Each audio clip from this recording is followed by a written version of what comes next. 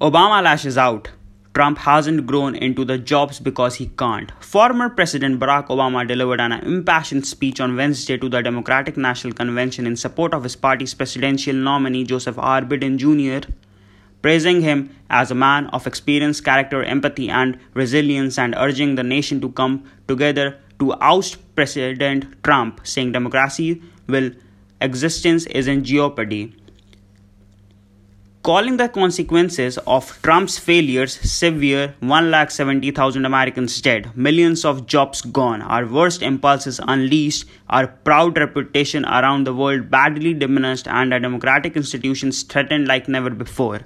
Obama issued a call to action imploring Americans to get behind Biden and his vice presidential running mate, Senator Kamala Harris of California. What do these next 76 days will echo through generations to come, Obama said, urging all Americans to vote. I did hope, for the sake of our country, that Donald Trump might show some interest in taking the job seriously, Obama said.